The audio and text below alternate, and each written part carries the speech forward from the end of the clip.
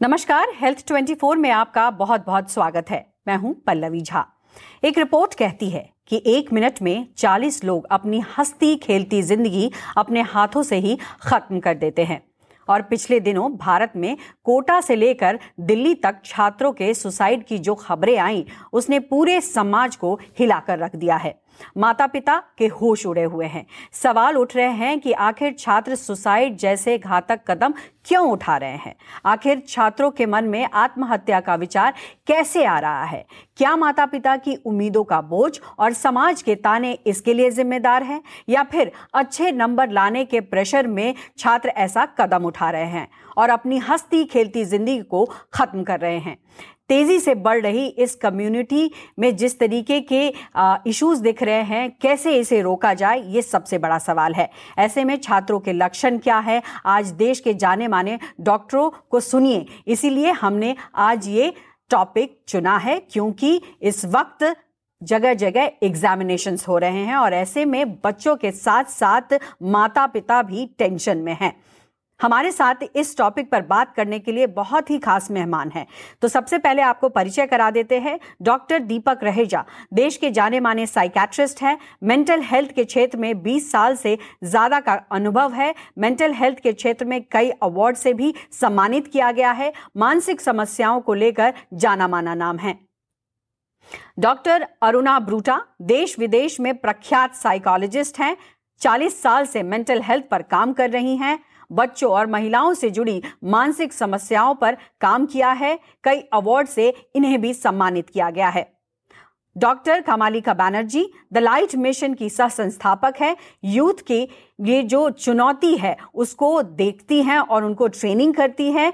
IIT Delhi से उन्होंने PhD की डिग्री हासिल की हुई है। तो ये तमाम जो लोग हैं हमारे साथ जुड़े हुए हैं। आज बहुत महत्वपूर्ण दिन है और इसलिए महत्वपूर्ण दिन है तमाम माता पिताओं के लिए और स्टूडेंट्स के लिए, क्योंकि जिस तेजी से ये सुसाइड अटेम्प्ट बढ़ रहे हैं, ये समझना बहुत जरूरी है कि अगर हमारे भविष्य में इस तरीके की परेशानी दिख रही है तो आज हमने सही कदम नहीं उठाया, चाहे वो समाज के लेवल पे हो, चाहे वो माता पिता हो। अगर वो सही समय पर कदम नहीं उठाते हैं तो भविष्य खतरे में पड़ सकता है। तो बहुत स्वागत है हमारे तमाम जो गेस्ट हैं उनका। और सबसे पहले मैं रुख करना चाहूंगी डॉक्टर अरुणा ब्रूटा का। बहुत स्वागत है मैम आपका। और जिस तरीके से हमने ये टॉपिक उठाया है, चूंकि मौका जिस तरीके का है कि एग्जामिनेशंस हर जगह हो रहे हैं, सभी पेरेंट्स अपने बच्चों में लगे हुए हैं। बच्चे तो प्रेशर में है ही हैं, पेरेंट्स भी प्रेशर में हैं। लेकिन जिस तरीके के आंकड़े हैं कि एनसीआरबी कहती है कि 2021 में 884 बच्चों ने सुसाइड किया जिनकी उम्र 18 से नीचे थी, जो कि टोटल सुसाइड का 1% है। ये 1% भी बहुत है ज़्यादा। ऐसे में सबसे बड़ी क्या समस्या आपको दिखाई पड़ती है और क्या जो ये समस्या है वो आने वाले समय के लिए कितनी बड़ी और परेशानी बन जाएगी? पल्लवी जी, थैंक यू, बहुत धन्यवाद आपका मुझे बुलाने के लिए। लेकिन आपने जो कहा उसको मैं थोड़ा चेंज कर दूं। पेरेंट्स अब परेशान है, बच्चे तो हैं ही। बच्चों को किसने परेशान किया? बच्चों की उम्र आज मत देखिए, बच्चों की उम्र देखिए जब वो नर्सरी क्लास में थे तो कई पेरेंट्स ऐसे थे जो जा के टीचर्स से बहस भी करते थे, झगड़ा भी करते थे कि हमारे बच्चे को सारी एक्टिविटीज में ओ क्यों नहीं मिला, आउटस्टैंडिंग। ये बच्चा सुनता है और वो सोचता है कि जब तक मैं आउटस्टैंडिंग नहीं बनूंगा मैं अपने पेरेंट्स की नजरों में अच्छा नहीं माना जाऊंगा। ये पहला रीजन है। तो कहानी नर्सरी क्लास से स्टार्ट होती है। उसके बाद आप आ जाइए तीसरी चौथी और फिर मैं जंप करके 10th एंड 12th में आऊंगी कि आपके नंबर 2 यहाँ कैसे कम हो गए, वहां कैसे कम हो गए, हमारी नाक कट गई, चाचू का बेटा अव्वल आ गया, आप अव्वल नहीं आए। तो वो सोचता है कि मैं तो बेकार हूँ, जीने की क्या जरूरत है, इतना पढ़ता हूँ, इतनी ट्यूशंस लेता हूँ, खेलने में भी पाबंदी होती है, इतने बजे आ जाना घर और पढ़ाई ठीक से करना, रिवाइज करना, एक नंबर की केयरलेस मिस्टेक नहीं होनी चाहिए। कहानी वहां से शुरू हुई नर्सरी से जा पहुंचती है 12th में। हमारी नाक मत कटवा देना। एक तो हिंदुस्तान में लोगों की नाक बड़ी जल्दी कट जाती है, और उसके बाद बच्चा महसूस करता है कि पता नहीं कितना बड़ा गुनाह कर दिया। उसकी वजह से insecurity in life, non confident personality and inferiority complex and top importance to competition. तो बच्चे को कंपेटिटिव पेरेंट्स ही बनाते हैं। मैं कहती हूँ कि आप उसे अच्छा करवाइए, लेकिन ये धमकी मत दीजिए कि तू अच्छा बच्चा नहीं है, ये धमकी मत दीजिए हमारी नाक कट जाएगी, तेरे पापा कैसे कमा के लाते हैं और ट्यूशनों में लगाते हैं और कोचिंग इंस्टीट्यूट्स में लगाते हैं, कि वो बहुत बोझ तले आ जाता है। जब एक भी मंथली टेस्ट होता है या वीकली टेस्ट होता है जिसमें नंबर कम आते हैं, तो बच्चे का मन करता है इतना पढ़ लिख के अगर इतने कम नंबर आए हैं तो जीने की क्या जरूरत है। यानी आप कुल मिलाकर कहीं ना कहीं माता पिता का जो प्रेशर होता है उसकी तरफ संकेत कर रही हैं कि अगर थोड़ा सा टीचर्स का भी। जी, तो बिल्कुल देखिए, थोड़ा सा टीचर्स का भी कहीं ना कहीं यही बात है कि ये शुरुआत अगर घर से हो रही है, समाज से हो रही है, और ये प्रेशर अगर बच्चे पे आता है तो इस तरीके के कदम उठाए जाते हैं। तो ऐसे में मैं समझना चाहूँगी आपसे ही कि किस तरीके से इसको टैकल किया जाए, क्योंकि बहुत सारे पेरेंट्स का ये मानना है कि हम अपने बच्चों को कुछ कहते भी नहीं है, ना हम प्रेशर देते हैं, बावजूद इसके बच्चे प्रेशर में होते हैं। टीचर भी कई बार कहती हैं हम भी प्रेशर नहीं डालते हैं। तो ये जो पढ़ाई को लेकर के जो एंजाइटी बच्चों में डेवलप हो रही है, उसका बड़ा कारण तो आपने बताया, लेकिन और क्या ऐसे कारण है जिससे कि बचा जा सकता है? तो ये सिर्फ एंजाइटी बन के रहे तो भी प्रॉब्लम है, लेकिन सुसाइड तक कैसे पहुंचे? हम ये नहीं देखते कि फैमिली हिस्ट्री में कोई इस तरह के केसेस हैं जिन्हें मूड स्विंग्स हैं, जो मेनिया में आ जाते हैं, जो बहुत जल्दी मूड को काबू नहीं कर पाते। उनको अगर हम डायग्नोज करें तो हम ये देखते हैं कि जेनेटिक हिस्ट्री भी होती है। कई बच्चे हैं जिनके नंबर नहीं आते, सब सुसाइड नहीं करते, वो करते हैं जिनकी प्री डिस्पोजिशन है। प्री डिस्पोजिशन है मतलब कुछ करने की गलत या कुछ होने की गलत संभावना है। तो मैं कहती हूँ, अगर आप देखें, किसी को गुस्सा बहुत आता है और प्यार भी बहुत आता है। कोई व्यक्ति जो है वो जल्दी एंजाइटी में आकर और बहुत सिगरेट या ड्रग्स लेने लग जाता है। चाचू है, दादू है, नानू है, ताऊजी है, मामू है, तो उसमें जेनेटिक हिस्ट्री का भी रोल होता है। बिल्कुल। तो इस तरह से जो मैं पहले आपको साइकोलॉजिकल कारण बता रही थी, उन कारणों से तो फिर सब बच्चों को सुसाइड करनी चाहिए। ऐसा क्यों होता है कि इन्हें गिने करते हैं? तो वहां पे हम देखते हैं माहौल क्या है, वहां पे हम देखते हैं इंफीरियोरिटी कॉम्प्लेक्स कितना है, लेकिन सबसे ज्यादा हम देखते हैं कि जेनेटिक हिस्ट्री का क्या प्रभाव पड़ रहा है। क्या इस बच्चे को दवाई की जरूरत है? तो जैसे ही मैं दवाई का भी नाम लेती हूँ या मनोचिकित्सक के पास जाओ उसका भी नाम लेती हूँ, तो लोग कहते हैं पागल थोड़े ही है, ये तो पंडित को दिखा देंगे, थोड़ा झाड़ा करवा देंगे तो सब ठीक हो जाएगा। बिल्कुल, 4 बार प्यार सोशल स्टिग्मा एक बहुत बड़ी प्रॉब्लम है, बहुत बड़ी समस्या भी है, और शायद इस वजह से ये डिटेक्ट कर पाना भी कई बार इसलिए मुश्किल हो जाता है।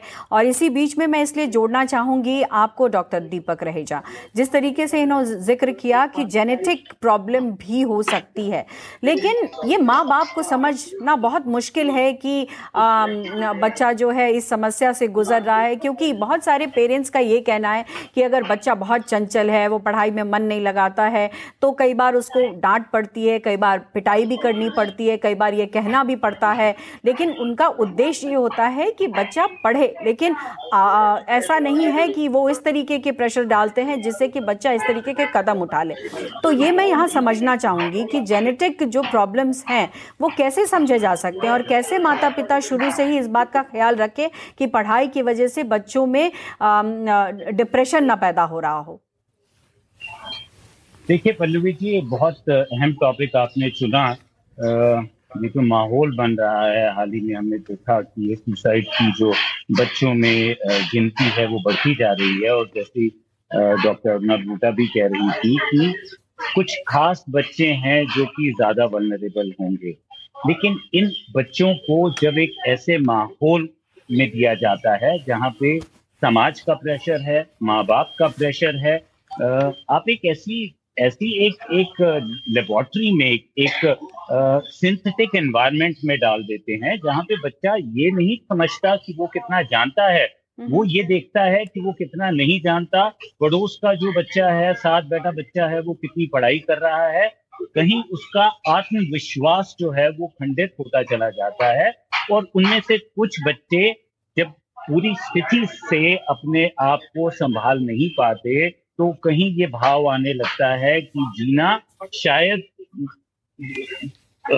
वर्थ नहीं है। And what really then happens is कि माँ बाप की महत्वाकांक्षाओं का, ख्वाहिशों का बोझ जो है बच्चे के कंधे पे जब डलता है तो कहीं वो अपने आप को इनएडिक्वेट महसूस करने लगता है, ये महसूस करने लगता है कि कहीं अगर ये ना हुआ तो प्लान बी तो कहीं है ही नहीं। आप बात सिर्फ वही करते जा रहे हैं कि आपको जब जब 20 साल पहले बात होती थी कि डॉक्टर, इंजीनियर और चार्टर्ड अकाउंटेंट बन जाइए, आज उसको बढ़ा के आपने उसके अंदर आईएएस और सिविल सर्विसेज को इतना बड़ा ओहदा दे दिया, आईआईटी को इतना बड़ा ओहदा दे दिया, जहाँ की हम बच्चों को ये एहसास कराने से भूल जाते हैं कि आज हम डिग्निटी ऑफ ऐसे युग में हैं, ऐसे समाज में हैं जहाँ डिग्निटी ऑफ वोकेशन है। आप ऐसे ऐसे शायद आप एक न्यूज एंकर हैं, बुरा ना मनाइएगा, मुमकिन है आपकी सैलरी मेरे से ज्यादा हो और ये बहुत बढ़िया है, एक प्रोग्रेसिव समाज को दर्शाता है। तो हमें किसी भी प्रोफेशन को बहुत इज्जत से देखना है और हमेशा जीवन में प्लान बी लाना है। ये जो गलिबल बच्चे हैं कहीं ये ऐसे संकेत देने लगते हैं, हमें ऐसा लगता है कि वो इम्पल्सिव है, पर यूजुअली वो इम्पल्सिव नहीं होता। वो अपने आप को एकाकीपन में जाने लगते हैं, बंद कमरे में ढाल लेंगे, कहीं खान पान सोने के रवैये में बदलाव होने लगेगा।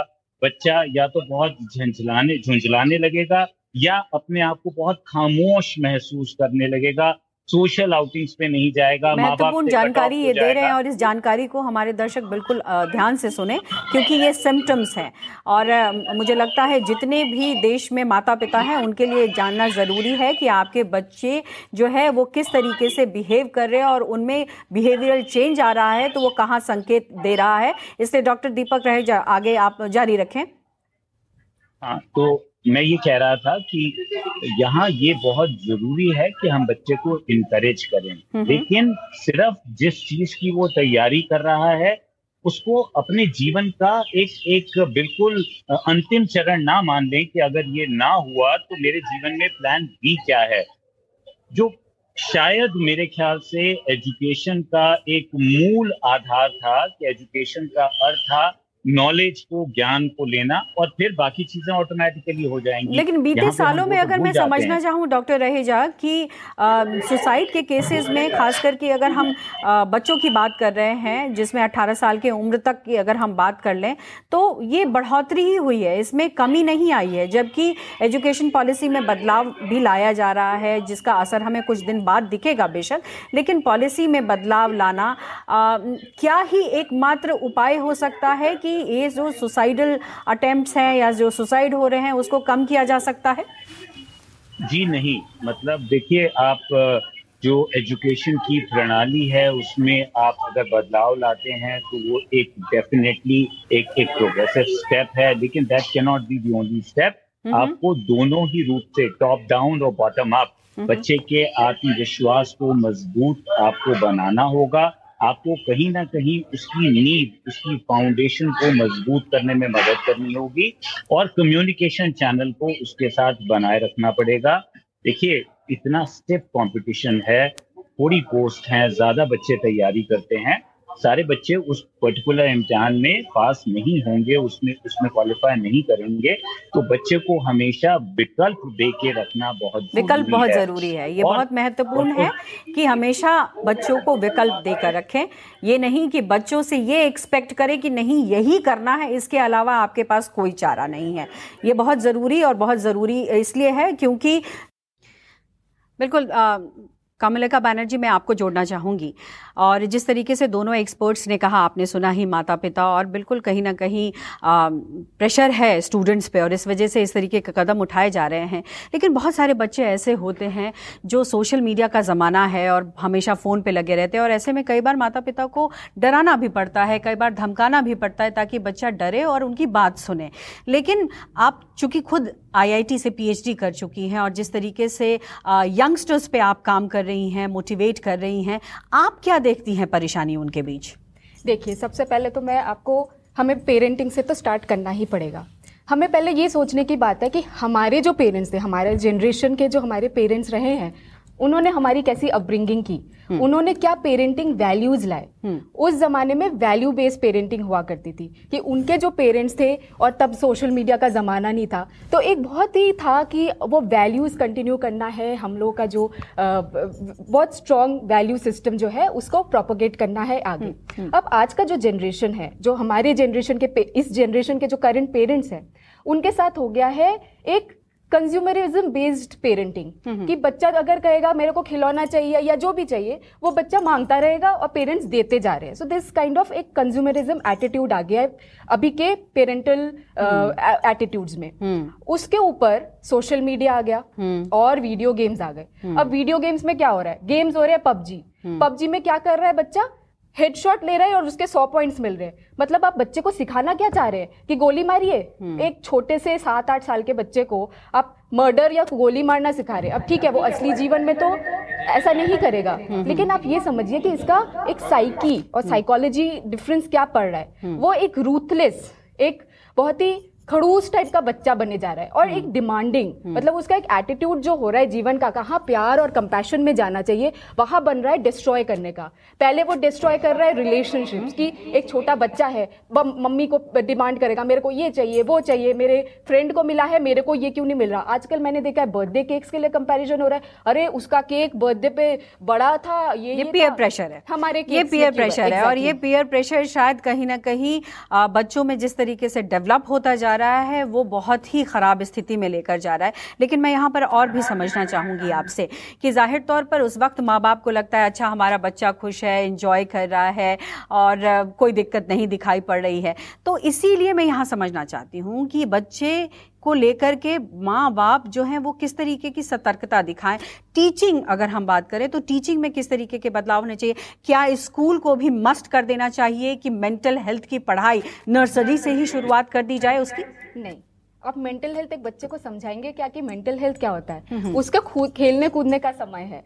उसको पहले तो जितना उसकी जो एनर्जी है, एक बच्चा बहुत खुश रहता है, बहुत एनर्जी रहती है, उसको बस उस फिजिकल एक्टिविटी में डालिए कि वो कितना बाहर जाके बच्चों के साथ खेले, नेचर के साथ खेले, एक्स्ट्रा करिकुलर एक्टिविटीज में पार्ट ले, स्पोर्ट्स में पार्ट ले। और बच्चे को पेरेंट्स को टेस्ट करवाना चाहिए कि वो किस में अच्छा है। कोई डांस में अच्छा हो, कोई म्यूजिक इंस्ट्रूमेंटल में अच्छा हो, कोई स्पोर्ट्स, टाइक्वांडो, एटसेट्रा एटसेट्रा, इतने सारी ऑप्शंस हैं। आपने बहुत अच्छी जानकारी दी है और तमाम जो हमारे इस वक्त गेस्ट जुड़े थे उन्होंने बहुत महत्वपूर्ण बिंदुओं पर चर्चा की, बताया कि क्या क्या हो सकता है, क्या क्या उसके सिम्टम्स होते हैं, किस तरीके से इसमें सुधार लाया जा सकता है। आप तीनों का बहुत बहुत शुक्रिया, आप लोगों ने अपना कीमती समय निकाला। उम्मीद है हमारे देश के भविष्य और बच्चों को इसका फायदा मिलेगा। देखते रहिए इसके लिए न्यूज़ 24, जुड़े रहिए न्यूज़ 24 के साथ, क्योंकि इसी तरीके के टॉपिक्स हम लगातार हर रविवार 3 बजे आपको दिखाते रहेंगे। तब तक के लिए नमस्कार।